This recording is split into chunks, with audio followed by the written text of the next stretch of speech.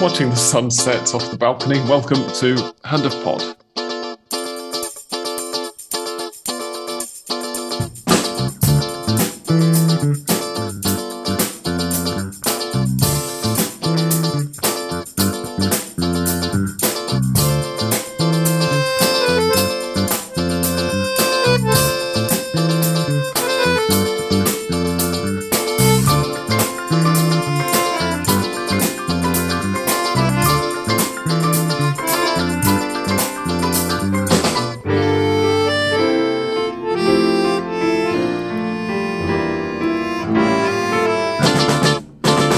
Welcome one and all to episode 418 of Hand of Pod. I'm Sam Kelly, and this week I'm joined via Zoom by English Dan. Hello. Who's having a couple of microphone issues, but hopefully we'll be able to just put up with that this week. And by Tony. Hello, everybody. Now, we didn't record last week, as you probably realised if you listen to this on a weekly basis, and this isn't your first time. That was kind of half by design and half accidental. When we recorded last 2 weeks ago, when we were doing our season preview, I didn't realise that round 2 of the Copa de la Liga was going to be played in the middle of the week last week. I realised that before uploading last week's episode, but not before we recorded it. And then I thought, well, rather than record halfway through a round, and, you know, whenever we do these sort of second episode of the new season things, it's always a bit like, okay, so who do we think's played well? And you're just going off one match. We'll just put it back by a week. And now we've got 3 matches to talk about because everybody played a week and a half ago at the weekend. Everybody played about a week ago in midweek, and then everybody played this past weekend as well. So we're now 3 matches in. I'm not going to go through all of the results for you, but I will quickly run down the standings in the 2 groups. Estudiantes are the only team who've started with a 100% record. They have won 3 matches out of 3, and they therefore obviously top group. I don't know whether it's Group B or Group 2, but on the Promiedos site, it's Group 2. They beat Independiente 2-1 in the first round. They beat Huracan 3-2 in the second match, and then this past weekend they got a 2-1 win over Lanús. So they're top of Group 2. Colón are second and Boca are third. Both of them have 7 points, and newly promoted Tigre have 5 in fourth place. In Group A, Platense and Unión have 7 points each and are therefore first and second, separated only on goal difference. River are down in third, having lost in the first round to Unión, which is certainly the result of the Copa so far. And we will obviously talk about that a little bit with Tony in a minute or two, I imagine. And Argentinos are fourth with 6 points. So River, having lost that first round match, have sort of picked up and found their feet a bit now and have won 2 in a row afterwards. But first of all, Tony, Unión off to a cracking start. As you pointed out to me before we started recording, the only team yet to concede a goal, and 7 points from 3 matches when only scoring 2 goals is pretty impressive. Well, we are doing our Uruguayan manager proud, surely. Because we are playing like that. I think the team has found a solidity, especially obviously on defense, and found a plan to believe in that didn't have in the last couple of years, probably since the good last bit of Madelon at the helm. Because what Asconzábal did made no sense. I actually felt really good winning against Atlético Tucumán this weekend, and keep seeing Asconzábal taking notes and doing, I don't know, stuff in the dugout that made no sense, like he did when he was managing Unión. I think the team found it's a newfound belief that if they stick to the plan and they all play together, because that's probably the main takeaway when you see the team. It feels like a team that is running and fighting and pressing and trying to be careful not to give any space to the opposition, and then trying to counterattack and I don't want. I mean, obviously, the people that have more of a purest way to see football will say, okay, this is not the way to be played. But I don't know. It feels like that kind of teams that you feel like you root for them because they are they have that fighting spirit and that emotion it's contagious. Obviously, I don't think Cologne fans are gonna root, but if I think you can relate it to a lesser degree, obviously, to that Uruguayan team that won against Ghana and Suarez did a humble over the line. It feels like that, It feels like a team that is all stick together and is believing into a cause. It's a good question to see if that's gonna last. Maybe a defeat will put the team back in its place, but so far in the 3 first games, in particular in the first one against River, it felt like that. So it's refreshing. It's good. I like it. Obviously, I would like to be more attacking and play quote unquote nice football, but it's been alright so far. Yeah. I must say, Tony, I haven't seen Union play this year, admittedly, but I love the ambition of that comparison. World Cup semi-final, brilliant. Going for the stars and always having. I did say lesser degree. Fantastic. That's what we want to do. But I mean, I make it a comparison between the Uruguayan spirit that with the manager and 3 new players from Uruguay. You feel there is garra in this team. So definitely some garra. Yeah.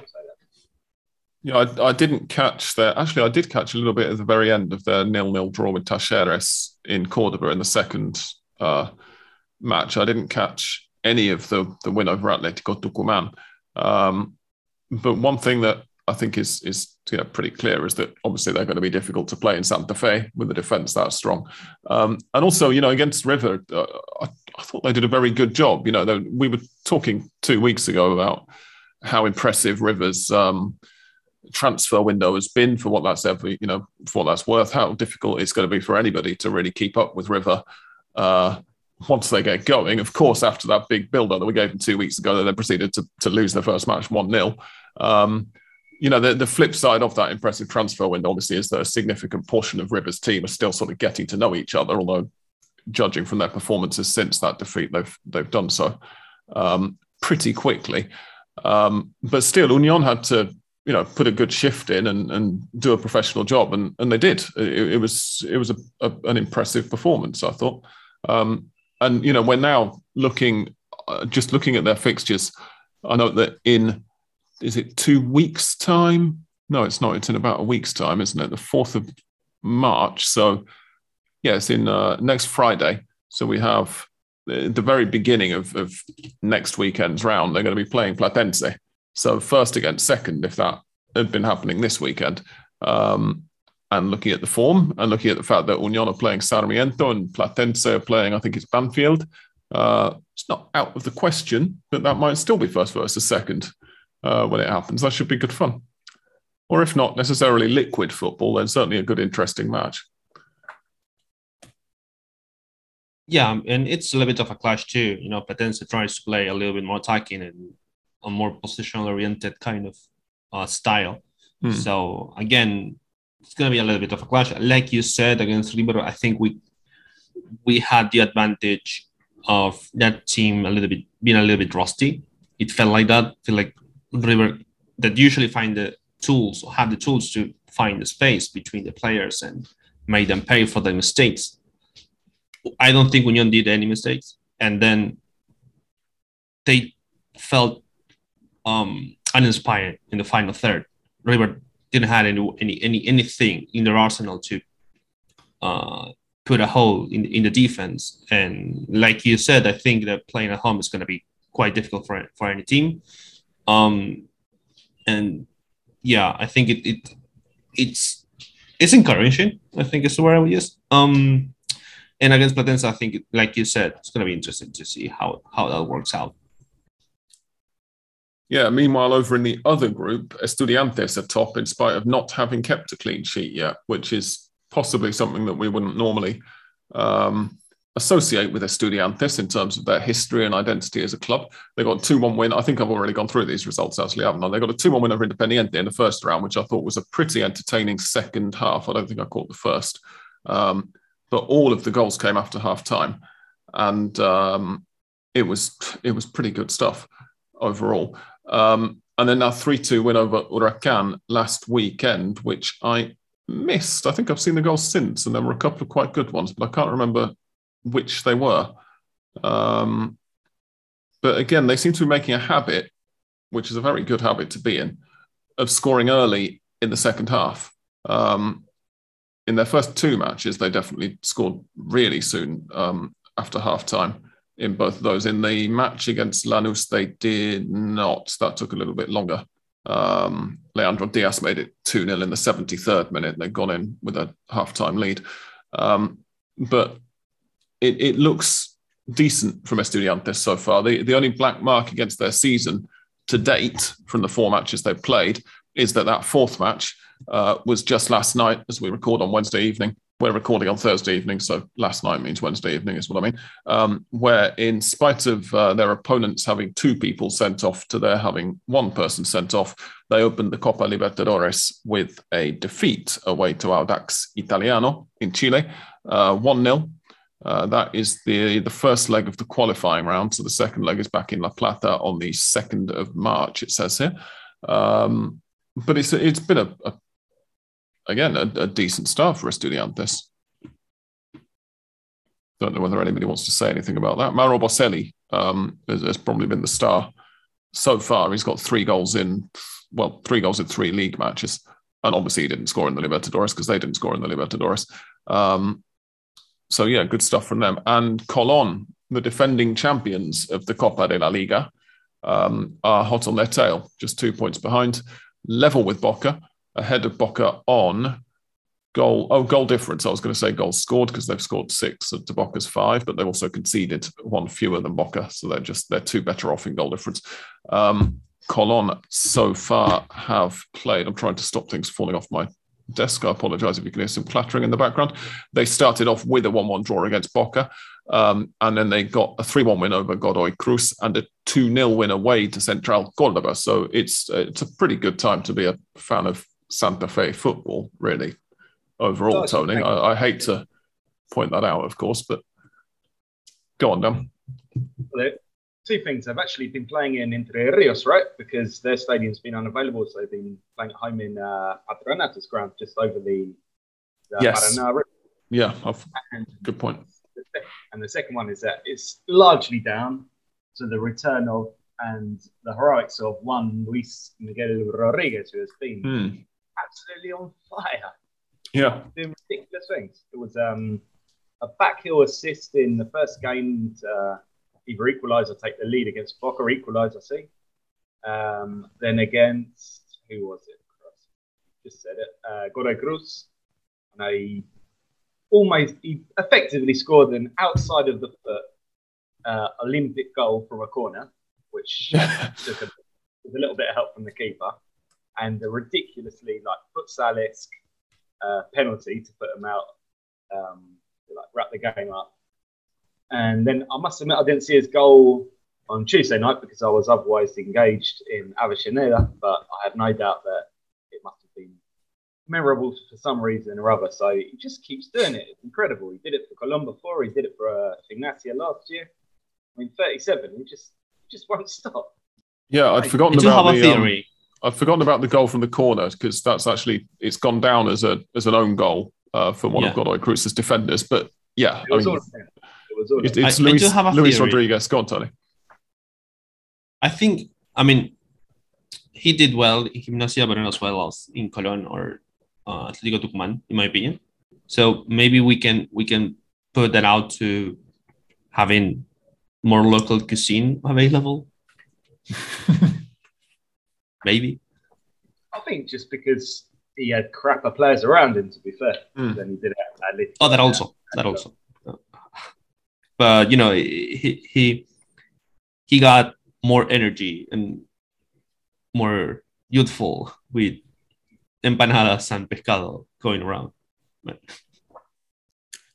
yeah, it's always great to see him doing Luis Rodriguez things. I mean, it was probably on a Hand of Pod Extra when we discussed his career, and we covered a little bit of that famous story from when he was a teenager and was on some tour in Europe, and his agent got an offer from Inter and turned them down because he was convinced that Real Madrid were going to make an offer the following day, and we didn't tell Luis or Luis's dad that he'd done this, and they were both very, very upset with him when they found out. And so he went back to Tucumán and ended up just playing in Argentina for his whole career. If you're a recent arrival to our Patreon page, then it's worth going back and trying to hunt that episode out. I'm afraid I can't remember which number it is. And if you want to hear it and you're not on our Patreon page, of course, you can get over to patreon.com/handofpod and sign up. And that's the kind of stuff that you'll get. And this week, you'll get 2 extra episodes because I forgot to upload the extra episode that we recorded 2 weeks ago. So I'll be doing those in quick succession. But anyway, back on the topic, it's always fantastic to watch him. And another player who is always fantastic to watch. And I'm delighted to have discovered in these 2 weeks since we last recorded that my prediction that he wasn't going to be playing very much, that he was going to be a bit of a bit part player for River Plate, is wrong. Dan didn't record with us 2 weeks ago, but I'm sure Dan's already guessed who I'm talking about. Juan Fernando Quintero, ladies and gentlemen, is back playing domestic football in Argentina. Go on. Gabriel Auchi. No, we'll get on to him later. But for now, I just want to just spend a little bit of time just loving the fact that we're able to watch Quintero again. I mean, I thought that after being in China for a bit, he might have, lost some motivation and be a little bit off form or whatever. But God, he looks fantastic still, doesn't he? He's playing better than he was before he left River for me, which admittedly wasn't, he'd suffered a little bit of a dip in form, and now he seems much, much hungrier. I don't know whether either of you two would agree. Well, I don't know how much of him you've seen actually, Dan, because you've been on holiday. But yeah, I mean, I watched the game against Banfield where he scored that ridiculous side-footed goal from about 40 metres out. I can only speak really in general terms. I didn't see him against Newell's, I must admit. What did I? That was the game. I was thinking Banfield because Arboleda is. I was going to say, they haven't played Banfield. They beat, since losing to Union, they've beaten Patronato 4-1 in the Monumental, and they beat Newell's 2-0 in Rosario at the weekend. I did see that game, yeah. Sorry, but in my head, Arboleda is always the Banfield keeper who fucks us up every time I have to play against him. And then against every other team, it's just absolute shit. He was very impressive. I'd say in general terms, like, if he needed any extra motivation to play, and I don't think he does because he's back in River, everyone loves him. He's a cult hero. He can do no wrong. If he needed any extra motivation, he's got it in the shape of the World Cup. Obviously, aren't at all assured of getting there, but if they do, got a fantastic chance with James Rodriguez more or less out of the picture, and Colombia really needing a bit of inspiration. So if he keeps doing this, he's going to be back very soon for Colombia, and he could be one of the reasons that they could claw back World Cup qualification. I mean, as I say, it's a tough ask now, but he's made the right start and surely got to be in the running for Colombia in these last 2 qualifiers, right? You would think so, wouldn't you? I mean, he's been around the squad. I'm sure he was at the Copa America, wasn't he, last year? And I also get that, I mean, just watching him, it sort of, I wonder whether he's sort of back in one of his happy places, because I don't know how, I'm not going to say he wasn't having a good time in China, but from what we heard, he wasn't getting paid particularly promptly, if at all, in China, and that's got to affect you to some degree. So coming back to a club that he knows, a club where, as you say, he's loved universally, has got to help that. And it does also help that any Manchester City fans listening to this will be delighted to hear. We already knew you'd signed a fantastic player, but we now also have a little bit of evidence that you've signed a player who just does not let up, even when that big money move that every player in Argentina hopes for has been sealed, and the ink is dry on the contracts and everything. A hat trick for Julian Alvarez against Patronato. Okay, it's only against Patronato, but 3 really well taken goals. And just 2 games against Patronato now. yeah.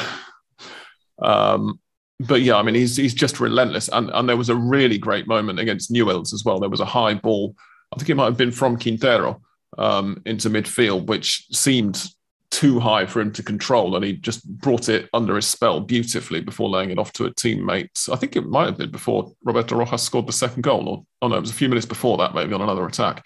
But yeah, I mean, just continues to be just such a good player. So that's the sort of business end of the two groups. We should discuss Boca as well, of course.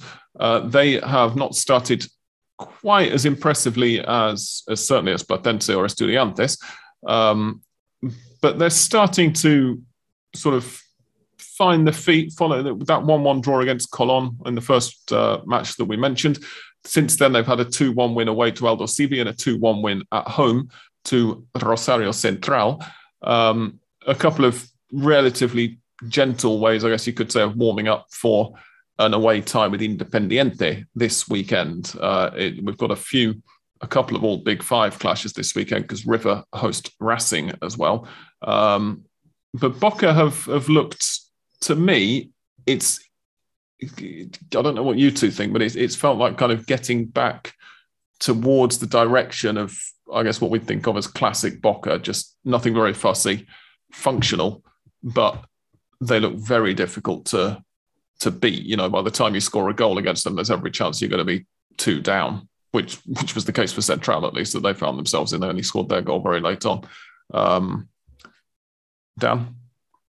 Yeah, I think that's pretty much right. And if I recall rightly, the Central game, it wasn't really a 2-1. That result flattered Central somewhat because they barely got into the game, and Boca probably could have killed it off a bit earlier. I mean, the Aldosivi match was very similar, really. Boca were completely dominant in the first half. Aldosivi, I think it was 1-0 to Boca at half time, and Aldosivi actually had a pretty good spell in the second half where you thought, they might get level here. And then Boca scored. I mean, okay, 5 minutes in, and Aldosivi are chasing it for the whole of the second half after that. And again, like Central, they eventually got their goal. Even later, actually, I'm just looking, it was in stoppage time to put it back to 2-1. So, it's 2 matches in a row, effectively, where Boca could have won by more. And the game against Colón, which was a late equaliser, I believe. It seems like so long ago now that I can't remember. Let me just check. But I think you're right, yeah. We're 86 minutes, yeah. Yep. Lucas Beltran. For the first 85 minutes of games, they're pretty much formidable. Yeah. Very hard to beat. It's the last 5 minutes where you might be able to take advantage. Now, I think we all know Boca are going to be there or thereabouts again this season. They're just going to keep grinding out these points. They're going to have Oscar Romero, right? Did I read that correctly when I was on holiday? He signed and is going to play at some point, I assume, if they've signed him. Tony is our main man on the transfer business. I'm hoping he's going to unmute his microphone. I just did. Yeah, I think you're correct, Dan, on that assessment. But I don't know. I'm mixed with getting people that had that record, if you know what I mean. Yeah, it's a tough one. I love Romero, and I think he'll do Boca a world of good because I think they've already improved as of last year by bringing back Paul Fernandez, who is one of the best just pure passers in the Argentine league. Just makes the ball sing when he has to ping it over the top or get it moving. That's something they probably didn't have as much of last year. And obviously with Benedetto up front, they've got finally that regular scorer, regular centre forward, which they basically haven't had since Benedetto left. They're going to be harder to beat than last year. I think they're going to be more formidable than last year, and they're definitely going to be looking at top of the table. Yeah, or even latter stages of the cup, as it were. Yeah. Have either of you caught anything from Tigre so far? I have to admit that I haven't. But they started with 2 draws and a win, and they're 4th in Group 2, right just behind Boca. I was half watching Monday's game against Barraca Central, which was pretty much like kicking a child over and over in the face while hours on the floor. Barracas are probably, and it's stiff competition for this category, but I'm going to stick my neck out and say they are the worst team, with the possible noble exception of the great, possibly now deceased Crucero del Norte, that I have ever seen in an Argentine Primera División game. Just clueless, absolutely clueless. Yeah, I'm just looking at it and trying to work out whether I've caught Barracas Central so far. I think that I caught a bit of their first match against Central Córdoba, which was a 3-1 defeat. And, when you're losing 3-1 to Central Córdoba, it's not a great look. Central Córdoba have, handed a couple of pastings down to, I think, was it San Lorenzo? They beat 4-0 or something about this time last year in the Nuevo Gasómetro, I seem to remember. But, overall, just looking at their results so far, Barracas feel like a team who probably wouldn't be in the top flight without some help, as we've been pointing out for the last couple of years since Chiqui Tapia became president of the AFA. And they might very well get some help this season, but they're going to need more than they get, I think, from what I've heard about their performances. I've just noticed they're playing Colón this weekend. With the form Colón are in, that could get entertaining for those of us who want to see Barracas go straight back down. I want 10. I want 10 money from Rodriguez.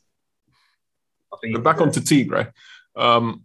It has to be said that this good early form from Tigre hasn't come with the most difficult fixture list in the world. Their results so far are a draw against Godoy Cruz, a draw against Central Córdoba, and a 2-0 win against Barracas Central. So Tigre themselves, might not be quite as good as they're looking at the moment. We might get a better idea of that at the weekend, because they're away to Lanús and then they're at home to Colón the week after that. So in a couple of weeks' time, we'll have a much better idea of whether Tigre are sort of back up and are going to be mixing it, or whether they're going to be in another relegation struggle.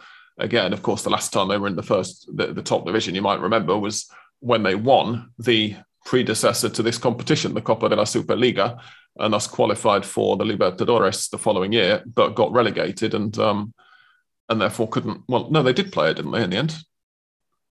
Did they play the qualifying round and get knocked out in that or something as a compromise? They did play it, yeah. No, I think they played the groups, though. They did. Of course they did. Yeah, they got through the qualifying round, yeah. I would fire one word of warning when it comes to Tigre.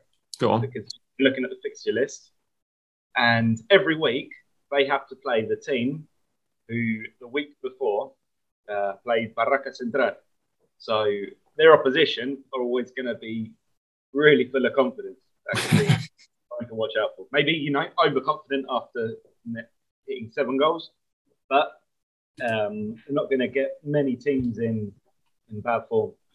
That's a slightly cruel way of doing things to the 2 promoted teams, actually, giving them the same opponents consecutive, and also putting them in the same groups. I suppose it means that they're comparing like for like. If they end up in a relegation battle against each other, then they're going to have played the same opponents more times, isn't it? But because, just to remind people that these group standings are going to count towards relegation at the end of the year. So it's going to be the standings, the results from the group stage of this Copa and the results from the league that we will have later in the year.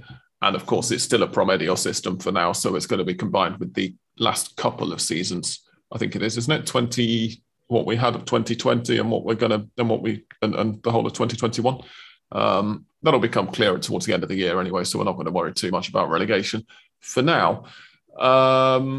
Any other chat? Let's see. Oh, Dan, you're back. Yes, of course you are. Welcome back from holiday. Racing have started unbeaten, so you must be happy. They are sixth at the moment in Group 1. 5 points, 1 win, 2 draws. Tell us about it. Yeah, it's looking good, and it could have been even better because, as you say, I was on holiday for the first round. I didn't see it, but from the completely unbiased, objective opinions I sought out on Tuesday night in Racing Stadium, Racing should have won that. I think Javier Correa missed a penalty, and Racing generally had the better of the game. I did watch against Defensa Justicia, where Racing again had everything to win. I think they took the lead twice and got pulled back each time. No, they were 2-0 up and then let it go. That's right. Shit. But it was a very good performance attacking, not so much in defence. And then it all came together on Tuesday for the visit of Argentinos, league leaders, zone leaders, I should say, the only team in Zone 1 or Zone A, whatever it is, with a 100% record. And they got absolutely taken to the cleaners. Racing were just effective. They were direct. They made the passes count. As I mentioned just before, Gabriel Auche, 35, playing like a 23-year-old. Just another fantastic game. Laid on the third goal and was just a pain in the arse the whole game. And basically, Gabriel Milito going back to the sky blue and white half of Avellaneda, again, had a very poor time of it. And it was a Racing team. Like a team, that thing, who play together, know where their teammates are going to be, do good things. It's kind of an alien concept to a lot of Racing fans after the 2021 we had. But definitely the signs. I don't want to get too optimistic, particularly because the next game is against River in the Monumental, and it's almost definitely going to end up 6-0 to River. But there's like the slightest whisper, slightest indication that after all the shit that Racing have gone through over the last year and almost a quarter, they might just be turning the corner, and they might have a side that can at least win a few games and not make you want to gouge your eyes out. And that would be most welcome, I'm not going to lie. Yeah, I was going to joke when you were waxing lyrical for a moment there about how they'll be going into their next game really high on confidence. We've mentioned many, many times now in this podcast's nearly 11.5-year history that River versus Racing is one of the most one-sided head-to-heads, just down through the last, 120 years that it's existed as a rivalry, not only in recent times. But in a way, partly because of that, I kind of feel like, yeah, you're quite right. It might very well end in a very one-sided win for River. But even if it does, it doesn't really, I don't feel like it's going to sort of mean that this promising start from Racing means any less, if you see what I mean. Because in a way, Racing, when they play River, feels a little bit like a free hit. Don't worry too much if it ends up being a bad result, because, hey, it's always a bad result for Racing against River. And then the season really starts in earnest, and you can try and make the things that you've managed to do in these first 3 matches count over the rest of the campaign, if that makes sense. I don't know whether that's quite the way that Racing fans and people who actually give a toss will think about it. But it feels like a healthy way of looking at it to me. Yeah, up to a point. I think definitely Gago is very pleased that everything came together for him against Argentinos, because if he'd gone into the River game a draw or God forbid a defeat, and then had another pasting, his position would be rather tenable, because it's not like he pulled up many trees last year either in his spell on the bench. But now I think he'll have that credit in the bank, and that will be enough to get him through whatever catastrophe might lie in wait on Sunday. And then, yeah, as you say, move on, dust yourself off, make a few comments to the press about how much it hurts, and next time River won't just pick on us for 90 minutes and get down to the real business. Yeah. And yeah, I mean, it's just, what I'm trying to say, I guess, is don't and I know that you're not going to, but, Racing fans in general, if you're listening, don't place too much stock in that, in whatever happens at the weekend. I mean, obviously, if Racing win, then that's a fantastic result. And if they play well, then that's brilliant. And you should absolutely celebrate it. And that really will be promising. But if it's a negative result, don't get too down about it over what it means for the medium term. Because from what we've seen of River so far this year, it's been perhaps a slightly slow start. I mean, they did thrash Patronato, but at the same time, it was Patronato and it was at home. But, at some point this year, a big team or a strong team is going to go to the Monumental and get absolutely pasted. So if that does happen at the weekend, it's not going to be the last time that happens to River's opponents in the Monumental. Has there been any confirmation about the away fans? Because there was a lot of buzz around El Cilindro on Tuesday about possibly opening up the stand for Racing fans. I know I talked to a few of the Barra people for one reason or another on Tuesday night, and they were all very excited that they were going to get their tickets. The rest, like normal fans, not so much, but they thought at least they had a chance of it getting opened up, even though River are one of the teams that really don't want away fans to come back. Have there been any more talk on that? I hadn't heard about that. No. I'm also to ask if they're talking about the legality of that. No, I mean, apparently, I had read it as well. Away fans were going to come back from the fourth round onwards, but there hasn't been any official confirmation. I know, despite Racing fans getting all excited by this idea of going to the Monumental, I would say if you guys haven't heard anything, it's probably not going to happen. No, as you've just said, I can't see anything official about it. But they want to do it. It's the word is that it's going to happen this year and probably in the first half of this year. But until there's been something official, it certainly isn't going to be happening at River or Boca until there's an official, not just announcement, but probably something actually forcing them to let away fans in, you would think, because those two clubs particularly are more than happy to just pat the stadiums out with home fans for as long as they're allowed to. I would say you're correct. Yeah. Anyway, so that's, and particularly obviously while River are working on their stadium as well to increase capacity, as we mentioned a couple of weeks ago. So that is Racing. Independiente and San Lorenzo complete the big five, of course. Neither of them so far have been much to write home about. Independiente are 9th in Group 2. They've won one, drawn one, and lost one. San Lorenzo are 12th in Group 1. They have won none, drawn one, and lost 2. So, really, I have to admit, I haven't caught either of San Lorenzo's... I haven't caught any of Independiente's matches so far. I have caught... I'm trying to remind myself which ones. Quite big bits of... Oh, right, yeah. No, I caught the whole of the second half against Defensa y Justicia the other day, which was tremendous entertainment.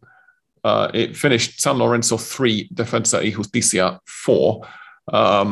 At half-time, it was 2-0 to Defensa y Justicia, and San Lorenzo, for the first 20 minutes of the second half, it was really, really entertaining stuff.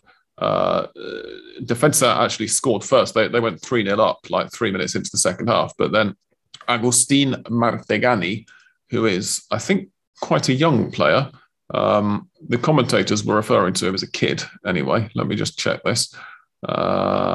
He is 21, and he put on a show. He scored a goal. He set a goal up for Christian Zapata to pull it back to 3-2. Then Defensa y Justicia went up the other end and got a penalty, which actually should have been a free kick for a handball that was probably about half a yard outside the box, and was saved. And then San Lorenzo continued to put some pressure on. They couldn't quite keep up the pressure that they put on earlier in the half, and threatened a little bit on the counter before Defensa made it 4-2 with 10 minutes to go. And he thought, well, that's that. And then fairly early in stoppage time, I think there were about 5 minutes of stoppage time added, Alexis Soto pulled one back to make it 4-3. And you sort of wondered, is there going to be time for an equaliser possibly? And as it was, it wasn't to be. But if you were going to catch one half of football, from this most recent round, then I think that was probably the half to catch. So I was quite pleased with myself for doing so. But it isn't a half that I would have found enormously encouraging if I were a San Lorenzo fan and if I'd actually cared about the result, because just going 3-0 down and early on at home, it feels like it's going to be a season of more of the same problems for San Lorenzo. They followed it up with a 1-0 defeat away to Gimnasia. They preceded it, I should say, with a 1-0 defeat away to Gimnasia at the weekend. 0-0 draw in the first round against Banfield in a pretty dull match. San Lorenzo are a club who, they've had all of these institutional issues. We've talked about them at some length over the decade and a bit we've been doing the podcast. They had high points. They won the first ever Libertadores in 2014. But really, it feels like we've spent the vast majority of our time on this podcast talking about how badly run they are and how much of an effect that has on what they do on the pitch. Is there ever an end in sight for them with this? Either of you? It feels like they're just doomed to keep going through the same story, right? Bad results, change of coach, more bad results, lose a few court cases about unpaid wages, lose your best players, try and get some in, buy some not very good players. Just a real downward spiral, really. I don't think it was that long ago they were looking competitive. I can't remember if it was the 2020 Copa Superliga or no, the 2021 Copa Superliga that they did all right and then fell off. But certainly, that was only a year ago. I can barely remember it. I think they almost got into the playoffs and they lost to Racing on the last game, and that's why they didn't get into the playoffs. Good grief! They had an average season at least, like not disastrous. But that's probably about as good as it's got for quite a while for San Lorenzo, which does its own story really. And you can't see it getting better anytime soon because they haven't exactly had a daunting opening set of fixtures. I mean, you look at the teams that come, they need to play River, they need to play Argentinos, they need to play Racing. They had, this was overall a fairly kind start to the year, and the fact that they've just done really bad doesn't exactly bode well. No, indeed. Other quick mentions before we take a halftime break. I've just realised we've had a self-imposed halftime break already because our Zoom recording cut out and we had to start it again, which hopefully, if I do a good enough job, you won't have heard happen. But we will take a quick musical break in a second. But just to give a couple of other shout-outs, Banfield started pretty well as well. They're fifth in Group 1, sandwiched between Argentinos and Racing, just ahead of Racing on goal difference. And Vélez and Central Córdoba. I mean, in Group 2, it's a little bit more... Somehow it seems slightly less impressive because Banfield and Racing are on 5 points just outside the top 4 in Group 1. And the equivalent positions in Group 2 have only got 4 points, which, after 3 matches, it doesn't feel like that much less. And yet somehow it looks like much less when you look at them next to each other. But Vélez and Central Córdoba de Santiago del Estero and Arsenal and Rosario Central and Independiente are all on 4 points from their opening 3 games. So they've all won 1, drawn 1 and lost 1 so far. So if you're after even competition, then possibly Group 2 is going to be the Group 2. What was the Group 2? The group to look at. But we'll have to wait and see, won't we? Anyway, for now, here is some nice, soothing music, and we'll be back in a second to continue our conversation. Don't go away.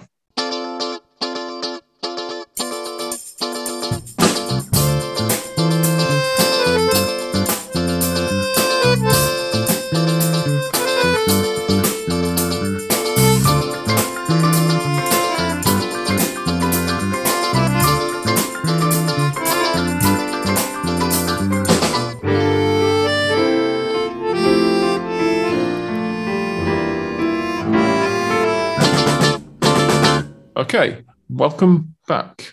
What can we talk about now, gents?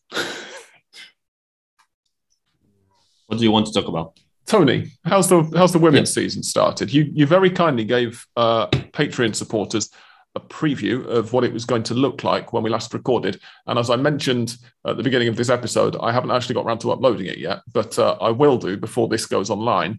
And have they played any matches yet, or has it just has the draw been made and that's it? That's it. You've been lucky, because if you post a preview, it will still be valid.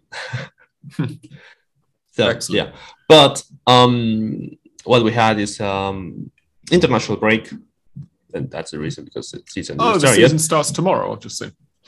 Exactly. Fantastic. We had an international break where Argentina played 2 friendlies against Colombia. The 2 of them ended in draw, but don't be mistaken, that was very, very dreadful. Really? I thought really draws against Colombia were respectable results. I mean, yes and no. If you think about it, Colombia is a team with more, perhaps, infrastructure in the last couple of years. But historically, Argentina had an advantage in the head-to-head. Hasn't lost to Colombia in the last 5 matches, if memory serves. But if I tell you that the team had 2 touches in the box, 47% of passing accuracy all over the pitch,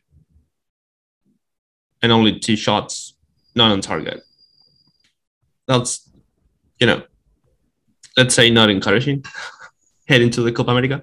Okay, yeah, that helps to provide some context. Thank you. So yeah, I think there are still rolling cries about getting money back to the team, but I think it's one problem and not the problem. The call-ups are a little bit unbalanced in terms of players. I mean, if you have a player out because of COVID, and that player is a center back, you will call another center back, maybe a fullback, perhaps, or a central midfielder can fill up as a center back. You don't call a winger, and then when the friendly comes, you don't have any defenders on the bench. I don't know. It feels like playing with fire a little bit. So yeah, I'm not really hopeful about what's going on in the national team so far. It's they are on the second longest run without winning in their history. If we don't count, obviously, the game against Chivas, we obviously shouldn't count, and that win against Venezuela when they went to Bilbao and play a tournament against the Basque country. So I know it feels in the opposite of the other national teams. Talking about the male and the futsal, they've been doing really well, but on the women's side, yeah, it kind of feels like the opposite of what we were hoping for, right? When the manager was changed, we were optimistic that this might be a new dawn from Borrello's stultifyingly dull brand of, we're crap, so let's just put 11 women behind the ball and hope we can keep them out. There was a bit more. I mean, I remember you being quite optimistic that it might result in some actual football being played, and that's not really happened yet.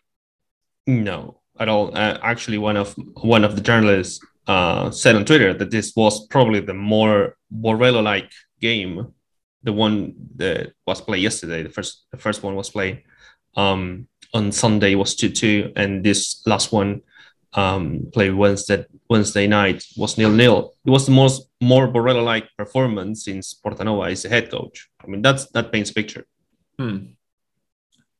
Well, fingers crossed things start to look up soon. When's the national team's next get-together? The next get-together is in April. They're going to hopefully play against Chile. That's the plan, because Portanova is also the under-20s national team manager or head coach. And they had to play the Sudamericano in Chile in April. So they killed 2 birds with one stone with that. And yeah, killing 2 birds with one stone just feels like, the story of how this national team is run. Though, I mean, from the outside, obviously, I don't pay as much attention to it as you, but things like always organising back-to-back friendlies a few days apart against the same team So you don't get a great variety of opponents and different approaches that you can take and all the rest of it. It feels like such a missed opportunity. I do get that there's not a lot of money, but also, the AFA can put something in. Surely that was the whole idea behind professionalizing the top flight. Yeah, I agree with you. They could be part of one tournament that actually counts in the FIFA ranking or in the FIFA matches. Like I said, they play a tournament in the Basque Country, but what's the point? Because even so, they rearrange the tournament to play one friendly outside the tournament against Venezuela that in the end didn't count because the referee wasn't an international one. And then play the tournament that it was 3 games between Venezuela, the Basque Country, and Argentina that lasted 45 minutes each. What's the point? 45 minutes for the whole game? Yep. That's ridiculous. It's ridiculous. And then you don't get to be invited or invite your way into, like we know how that works, into maybe a more prestigious tournament, even if it goes in the same way as the She Believes did. I was going to say, 6-0 to the United States. The She Believes is on at the moment, isn't it? They were playing in that last year, and you've got this year the Pinatar Cup or something as well. Is that the name of it? Yeah, the Arnold Club in England. It seems like there are more of these events being put together, and Argentina, especially after being involved in the She Believes last year, Argentina should have been hoping to be at maybe not the She Believes 2 years running, but this new one or whatever. I mean, Brazil played it France. If Tapia wants to become this great figure for the trailblazer, women's friendlyization or whatever you want to call it of South American football, then why don't the AFA organise one themselves at this time of year? Yeah, I mean, invite Brazil, invite a couple of the teams Argentina might actually get a result against, and have some fun with it. Yeah, I mean, Brazil, which is probably what we aim for to achieve as a South American country in this matter, play in the Tournament of France against obviously France, Netherlands, and Finland.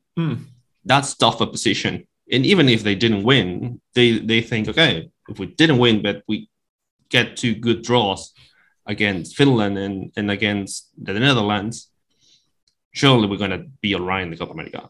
Yeah. Meanwhile, I'm thinking, are we going to get to the World Cup?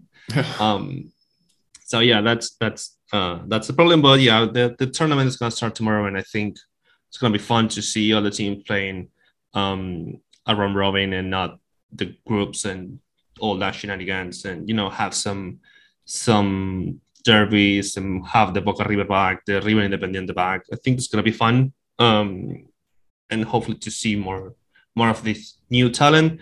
Quickly, next week, it's going to be the Sudamericano Sub-17 or under 17 Sudamericano. Meloni, which was the Boca manager, it's the now head coach of the Argentinian under 17s.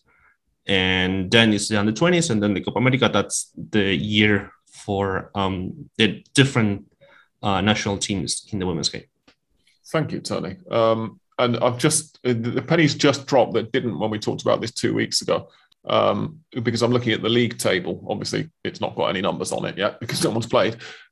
And there are 21 teams. So we've gone from having, 3 years ago, having a women's top flight that isn't even semi-professional to having one that's so professional that just like the men's game, there are now too many teams in it, which is, it would be impressive if it wasn't such an Argentine football thing to do.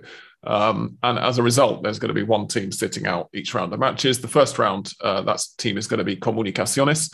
But the other first round fixtures are El Porvenir versus Boca, River versus Lanús, Defensores de Belgrano versus Racing, Independiente versus Excursionistas, Deportivo Español versus Rosario Central, San Lorenzo versus Ferro, Gimnasia versus Estudiantes, SAT versus Platense, Guayurquiza versus Estudiantes, and Villa San Carlos versus Huracán. Are there any of those that stand out as being, potentially quite good rather than just quite one-sided, Tony? Or I think we can see something interesting from Y against Estudiantes. Estudiantes has a good team.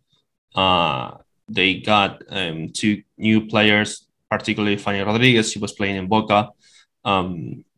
She's a really good striker that didn't have a lot of minutes under that stable front that Boca had. Platense against SAT might be a win for Platense, but both teams have really, really good youngsters to watch out for.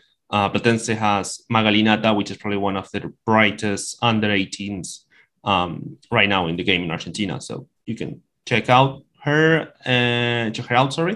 and then probably watching River against Lanús. It will be fun. Again, a team that had really good talent. Vicky Costa one of my favorite players, and they got Justi Morcillo back, so that will be fun to watch. Yeah, I won't be watching that one because it starts at 9 o'clock in the bloody morning. Of course it does. Yeah, that still happens. I'm looking forward to when that isn't the case for at least half of the matches anymore. At least the other ones are like 5 o'clock in the afternoon, but that just makes you think, well, why can't they play at 3 o'clock and 5 o'clock instead of 9 o'clock and 5 o'clock? But anyway, let's move on to listeners' questions. We have had a few via Twitter. The first is from Carlon. Sorry, Carlon. I'm sure it's Carlon, but I thought I'd pronounce it as if it was Spanish then. Carlon Carpenter, who says, early days in the Copa, but which teams have surprised you all so far? We've probably more or less sort of run this down really in the first half of the pod, haven't you? But I mean, surprise-wise, I would have to say it's got to be Platense and Union. I don't think any of us were expecting to see them as the top two in their group after 3 matches. No, not even me. Yeah. And thanks for Carl for the question. We were talking a lot about video analysis and data analysis.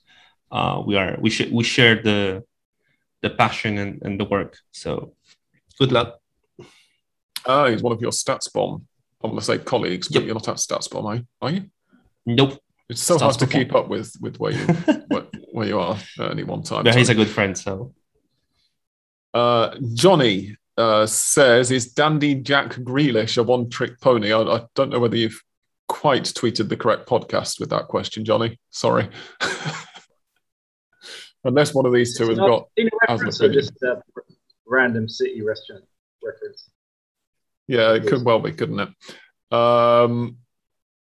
They're not going to have any need for him anyway once Julian Alvarez joins them. Tom Robinson. Right.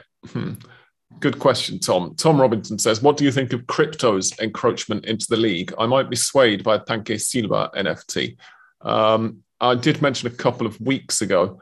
In fact, yeah, Tommy Buendia has responded to this with a popcorn gif that I was going to do a little bit of reading to form a more informed opinion as to why I didn't like it, basically. It wasn't going to be that anything was going to sway me on the side of crypto. But, I mean, it's a pyramid scheme. And I think what we can say is go on. I respect Chiqui Tapia a lot because he managed to swindle the crypto people, didn't he? He signed one sponsorship deal with one of these fuckers, one of these con artists to be their official sponsor. And then he turned around and gave the league sponsorship to another one.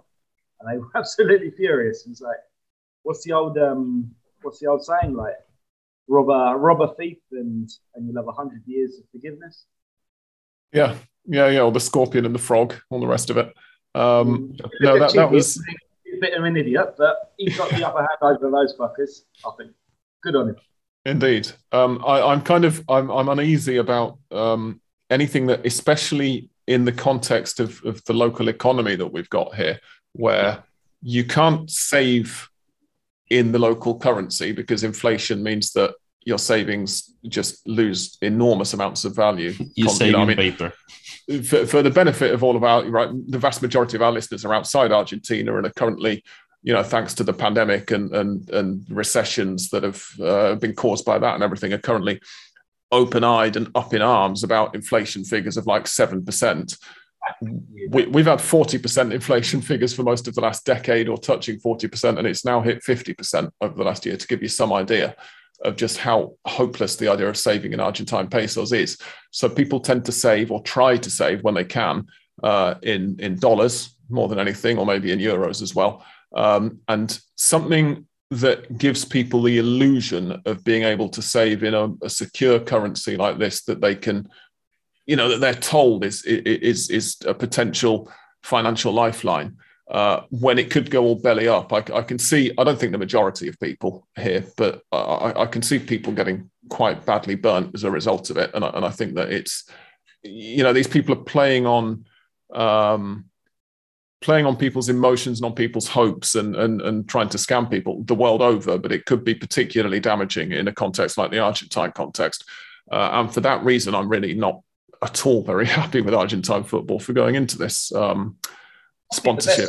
The best option really here is just to go for the Tony method and spend all the extra money you have on random football shirts from around the world, right? Yeah, because those are never going to lose value. As long as you... That's what Tony's got his money invested in. I think it's fantastic. Exactly, yeah. As long as you're plugged into the right market to sell things, they'll be fine. But yeah, thank you, Tom, for asking the question, because you've kind of jogged my memory that I was going to say something about that at some point. I can, from the AFA's point of view, just to be clear, I can understand it, right? I can understand. I'm not happy with them for doing it, but I do understand how an organisation that is desperate for just cash, sponsorship money at all, is going to potentially get into bed with these people. As I mentioned before, I've watched quite a lot of live pool these days as well, and one or two of the pool tournaments that I've been watching recently have got sponsorship from a crypto organization. I don't think they need it to the same extent. I wish they didn't have it. I can understand the desire. It's when you get up to stuff like the Premier League or the big clubs in the Premier League doing it as well that you think, do you really need another few £1 million when you've got billions in the bank already? But anyway, moving on. Tariq Al-Haider, we haven't heard from you in a while. Hello, Tariq. Says, could Lanzini make the World Cup squad? What do we think, guys? Depends if the squad is extended to 26, 30 people, as was proposed. If not, no. Yeah, unless someone gets injured. Right. Say that again now. Sorry, then. Yeah, 26 is the most probable as of this current time. I think that's almost fact. Yeah. I'd be surprised to take up to 30.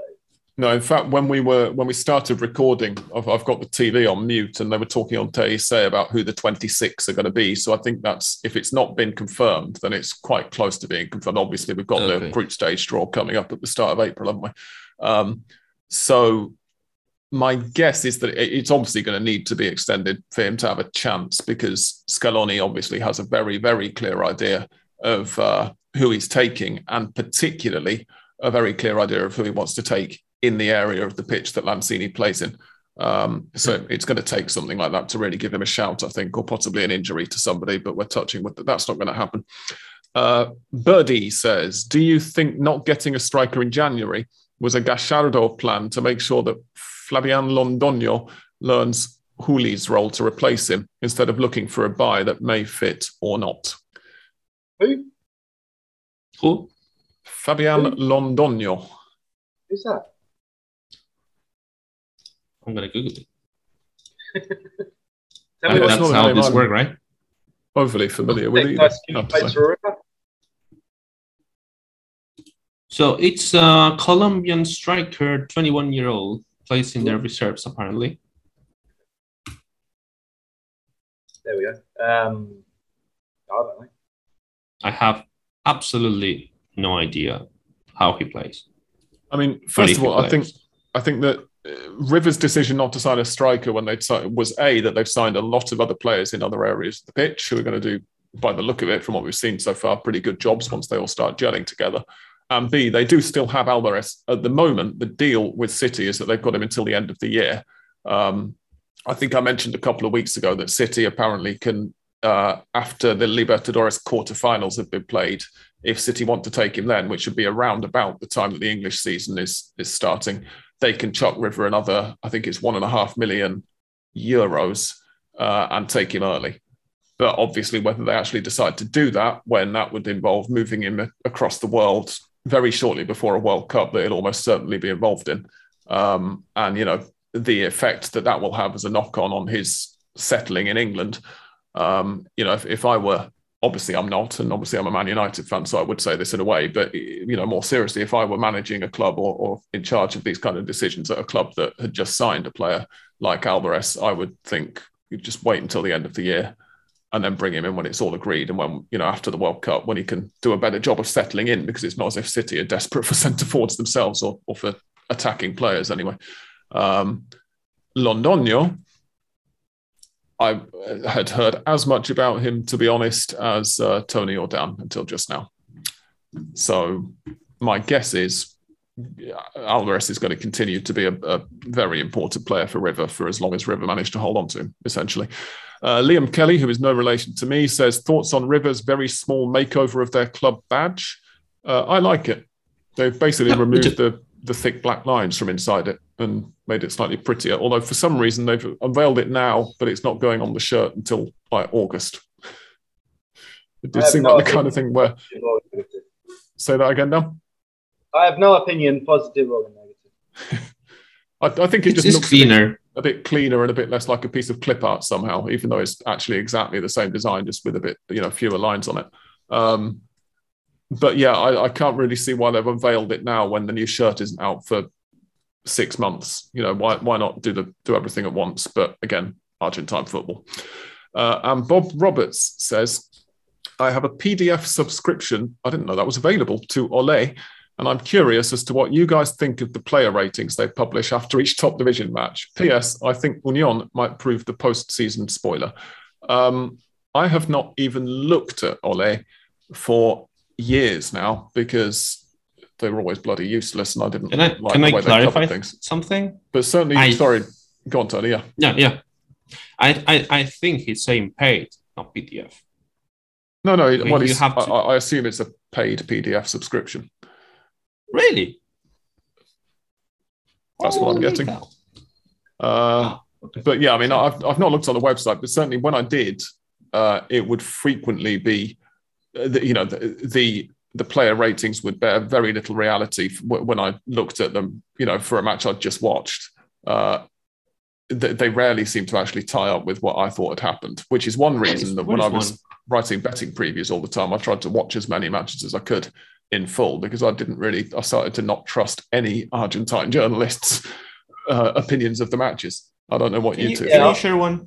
I think in that sense, they don't have any more or less validity or authority than any other medium that publishes out of 10 ratings. I mean, I've seen a couple of times in the last few days the L'Equipe ratings coming up in France, which seem to be also complete bullshit. So I think it's just something, trying to define the nuances and comings and goings of a football game in a single number is always pretty much useless. Yeah, indeed. Sorry, Tony, what were you saying? Can we share something? No, if you can share the PDF or whatever. Bob, if you can tweet Tony with details of this PDF subscription you've got, then he would appreciate it once you hear this. And also, just going back to the previous question, I just read it slightly further down Londonio's Wikipedia page and saw that he is the cousin of Geraldo Bedoya, the world record holder for most red cards in a professional career, the Colombian. So as far as I'm concerned, I like Londonio already now, even though I've only just heard of him.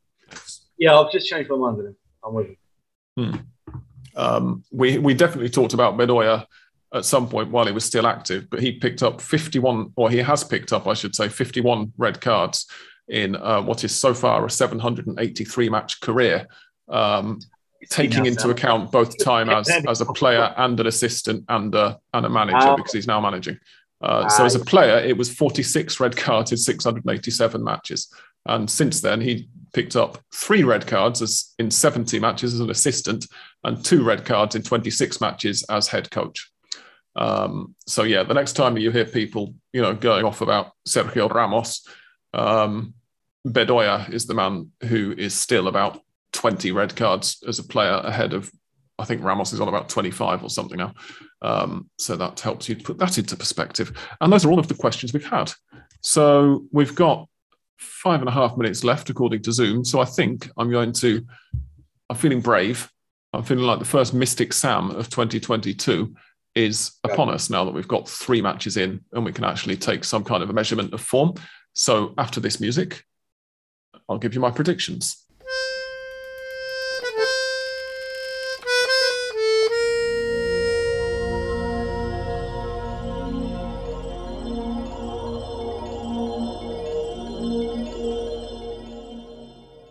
Okay, we get underway on Friday evening with Defensa y Justicia versus Gimnasia. I think that is... Come again. Tonight. Say that again, Dan. Is it going tonight? Huracan Vélez? That is tonight, yep. Is there? Oh, right. These are in... Sorry, I'm looking at the fixture list on Premier, though, and I thought that it was in order of the matches were going to be played, but it isn't. It's in group order. So that's very confusing. So let me just get SofaScore up instead, because that'll have them in the order they're going to be played. Thank you for pointing that out. Just wait for this to load, because my phone is old and slow. Right, Huracan versus Vélez, as Dan says, is the first match. I think that, as it stands, that is 11th at home to 5th in Group 2, but in actuality, they're only a point apart at the moment. I think it's going to be a Vélez win. Defensa y Justicia versus Gimnasia is the first match tomorrow evening, and I think that is going to be a Defensa y Justicia win. Platense play Banfield. I think that will be a draw. Rosario Central versus Godoy Cruz. I expect to be a Rosario Central victory. Colón versus Barracas Central is going to be Luis Miguel Rodriguez's big party time, and he's going to win against Barracas. Aldosivi versus Central Córdoba de Santiago del Estero, I think could be one of the matches to perhaps not watch. I think it'll be a draw. Independiente versus Boca, I think is going to be a Boca win. Estudiantes versus Arsenal will be an Estudiantes win. Sarmiento versus Unión, got to go for Unión, haven't we, with the form they're in. Another 1-0 victory. River versus Racing. Sorry, Dan. It's going to be a River win. Argentinos versus... Something else. Say that again? I'd have been upset if you'd said anything else then. Yeah, I'm sure you would have been. Argentinos versus San Lorenzo, I think, will be an Argentinos win. Talleres versus Newells. I'm going to go for Talleres in that one. Am I? Where are they? Are they? Let's see. Talleres. Oh, no, yeah, okay, I'll stick with that. Talleres to win that one. Lanús versus Tigre. Tricky, isn't it? Because we said that Tigre had started quite well, but they've had a fairly easy fixture list so far. I'm going for Lanús to win that one, I think. And then Atlético Tucumán versus Patronato de la Juventud Católica. I'm going for... that is 13th versus 14th out of 14 in Group 1. And I'm going to go for a draw in that. The matches to watch, I guess, as neutrals are not too difficult to pick out. I don't think Independiente, Boca and River Racing both look like they're probably the best potential for entertainment. But I do think that Sarmiento versus Unión could get interesting. And I'm not just saying that because Tony's here. Can I add Lanús Tigre in return, just because you mentioned Unión? Oh, you're quite right, yeah. That should be good as well. So a few interesting ones to look for. And Estudiantes versus Arsenal as well, but I think most of the decent football is probably likely to come from one side in that one, whereas the others have all got a little bit more potential to be end-to-end. So that's that. That's our episode for this week. Thank you very much indeed for joining us. As ever, for now, it's thanks and goodbye from English Dan. Goodbye, thank you. Hope you heard that from Tony. Thank you, goodbye. And from me, thank you and goodbye.